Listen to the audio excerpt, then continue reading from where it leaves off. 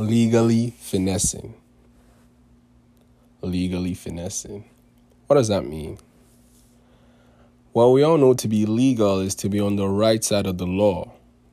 This doesn't mean that everything legal is morally or even socially right or just.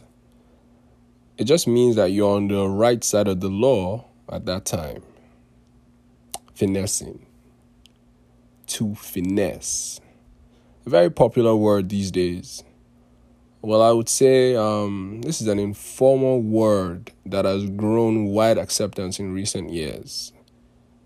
It generally means to avoid blame, to outsmart, to trick in a very subtle, very delicate, but yet successful way. Some people say that this is a negative slang. Some people, think it's just popular among criminals.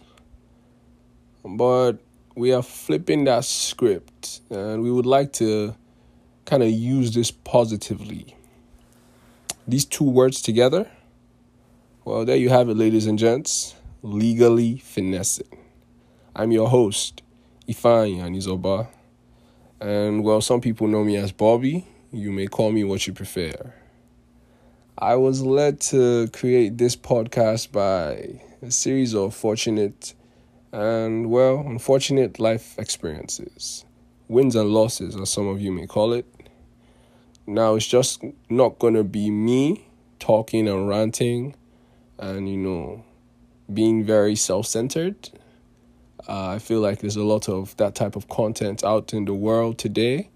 And if you ask me, the market is kind of saturated with that. But I'm going to kind of make this more general, make this more useful to everyday people. I'm going to kind of open the floor to a lot of professionals, entrepreneurs, leaders out there in their fields who shed light, insights on their passions, work, tips, tricks, and strategies for proven results.